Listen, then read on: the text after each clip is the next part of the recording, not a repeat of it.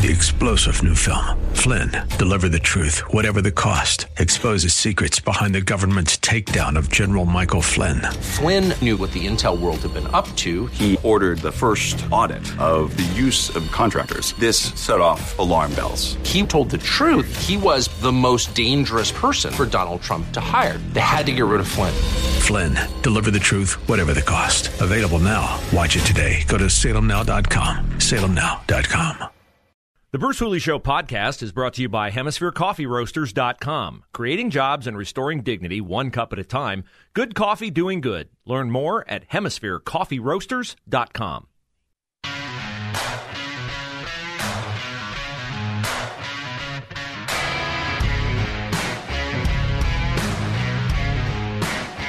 They did it. They put Kamala Harris on cable network television again. Yes! Our vice president sitting down with Dana Bash of CNN. There's something serendipitous about the anchor being someone named Bash when Kamala Harris bashes her own credibility every time she opens her mouth. A wide variety of topics, none of which she sounds particularly smart on. Kamala Harris, first question from Dana Bash, teed up, much like a batting practice fastball. Roe versus Wade overturned. You have control of the House. You have control of the Senate if it goes a 50-50 vote. You, Kamala, are the tie-breaking vote. And you have the old guy eating tapioca in the White House. So a lot of your voters are mad that you have complete control of the legislative side of the government. And yet, abortion has been severely dealt a blow by the Supreme Court. Dana Bash covered all that and then asked Kamala Harris her first question. What do you say to Democratic voters who argue, wait a minute, we worked really hard to elect a Democratic president and vice president, Democratic-led House, a Democratic-led Senate. Do it now. But do what now? What now? I mean, listen, what we did, we extended the child tax credit for the first year. I'm sorry, when I say do what, do it now, act legislatively to make abortion rights legal. We feel the same way. Do it now. Congress needs to do it now in terms of permanently putting in place a clear indication that it is the law of the land that women have the ability and the right to make decisions about their reproductive care, and the government does not have the right to make those decisions for a woman. There are so many levels of her ineptitude in that answer that it is hard for me to get to anything else in this segment. She set it up on a tee for her. You've got control. Why don't you do something? Was Kamala like sitting there thinking like, boy, I really hope I don't say anything stupid here. You know how you're like thinking in your head and somebody else is talking to you and you don't really hear what they say. And then Dana Bash says, so why don't you do something? And Kamala like realizes, it's my turn to talk. And I have no idea what she just asked me. Do something. And Kamala says, about what? Hello? We've been talking about Roe versus Wade, your control of the legislative branch of government. Well, we agree with that too. Well, duh. Yes, we know. It's kind of why you're here. It's trumpeted as your first interview post-Roe being overturned. But you notice she doesn't own the responsibility for what good presidents and good administrations are capable of doing, which is marshaling agreement to the extent that you have to do it to get legislation passed. When's the last time you heard about Kamala Harris or Joe Biden working behind the scenes to convince a Republican who differs with them on a policy position of the merits of the policy position that the Democrats hold? Doesn't happen. Doesn't happen. Now, of course, it never happened with the evil Donald Trump because Orange Man bad, and nobody would want to go over to the White House and be seen in the company of a fascist like Donald Trump. So it really wasn't incumbent upon him to do that because no Democrat was going to do that. I mean, they would not have a conversation with him unless it was going to lead to impeachment.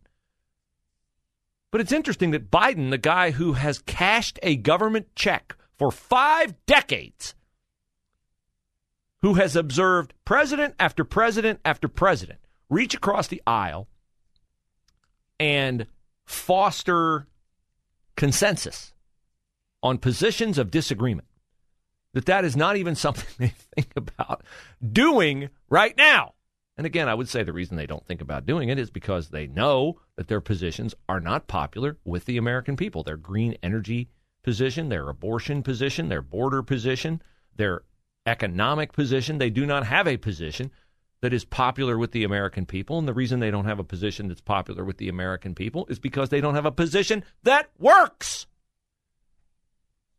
So, Kamala, hey, Kamala, you with me now? You with me now? We're talking abortion. We're talking. Dana Bash, I'm talking here. Work with me. So, then Kamala had to lay her wisdom on us about abortion and the impact on her children.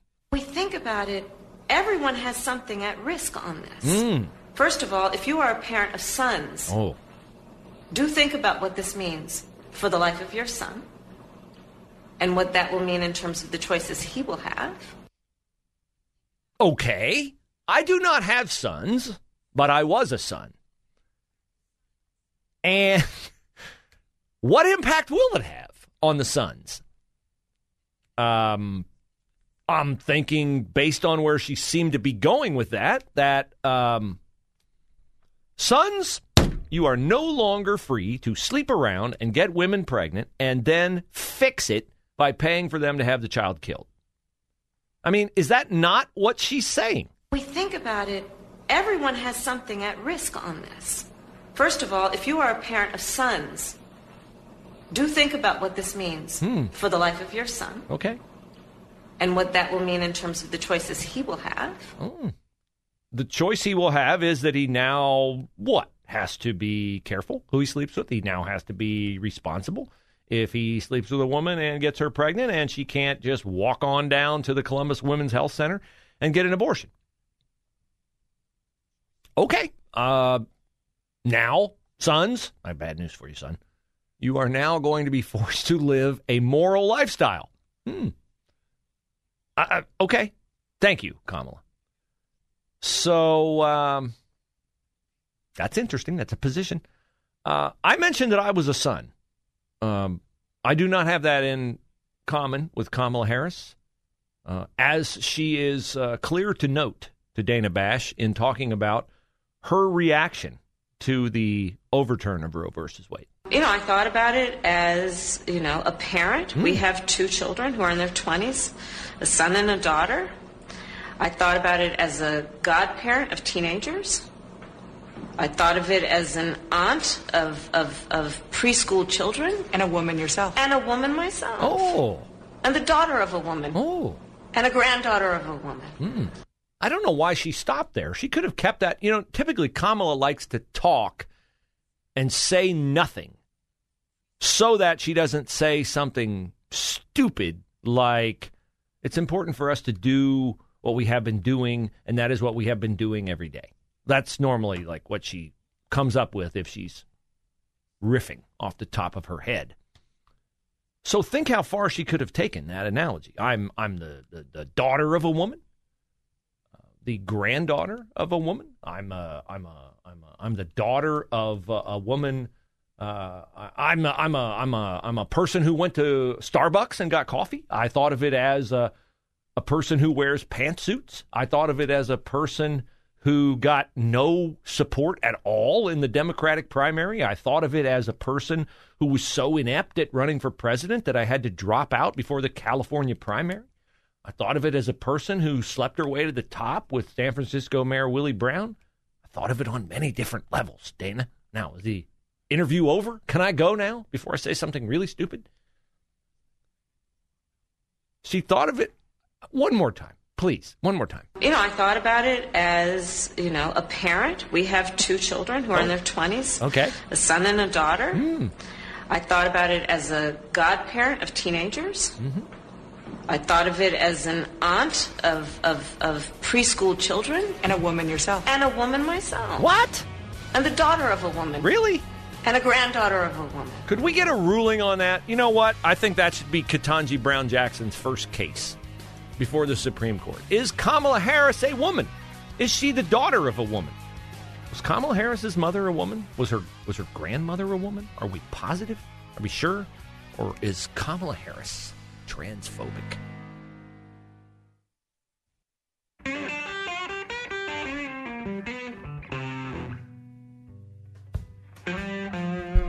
Very interesting results of a recent Gallup poll about declining faith in America. We'll get into that in hour number 2 of the Bruce Hooley Show. But I would be remiss. I would be remiss if I did not treat you to more of the wisdom of Kamala Harris. Sit-down interview with Dana Bash, billed as the first post-Roe overturn interview of our vice president. So Dana Bash started with, why don't you do something? And Kamala was like, do something about what? And then she went into her, typical 8-track tape player in her head. Prescription drug prices, child care, blah, blah, blah. And Dana Bash had to butt in and go, no, I'm talking about why didn't you codify abortion into law? And the reason they didn't do that is because they don't have the votes, and they're not skilled enough politicians to get the votes, which I know. It's very depressing that they are occupying the top 2 elected spots in the land. However, there are those who believe that this is not always going to be the case. So Dana Bash brought it up. What about Joe Biden running for re-election? What about you running for vice president? What's the status of that, given the fact that the country is an epic dumpster fire that is going downhill without brakes, resulting in a train wreck? Have you talked to President Biden about re-election? Joe Biden is running for re-election, and I will be his ticket mate. Full stop. Full stop. That's it. Now, why wouldn't she be? Why wouldn't she want to stick as close to Joe Biden as possible electorally? Because he is one stumble up the stairs from being retired. In fact, if you ask me to handicap it, I think she knows that her chances of being president of the United States are really, really good about a year from now. Because Joe Biden, 30% of Democrats want him to run for re-election? 30% of Democrats.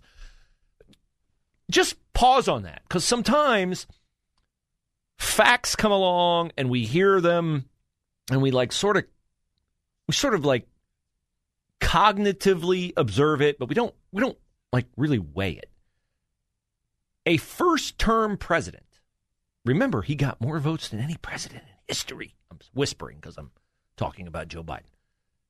81 million votes, right? A first-term president with control of both houses of Congress, with an issue that theoretically should energize their base, the overturn of Roe versus Wade, and 30% of his own party's voters say they would support him if he ran for re-election.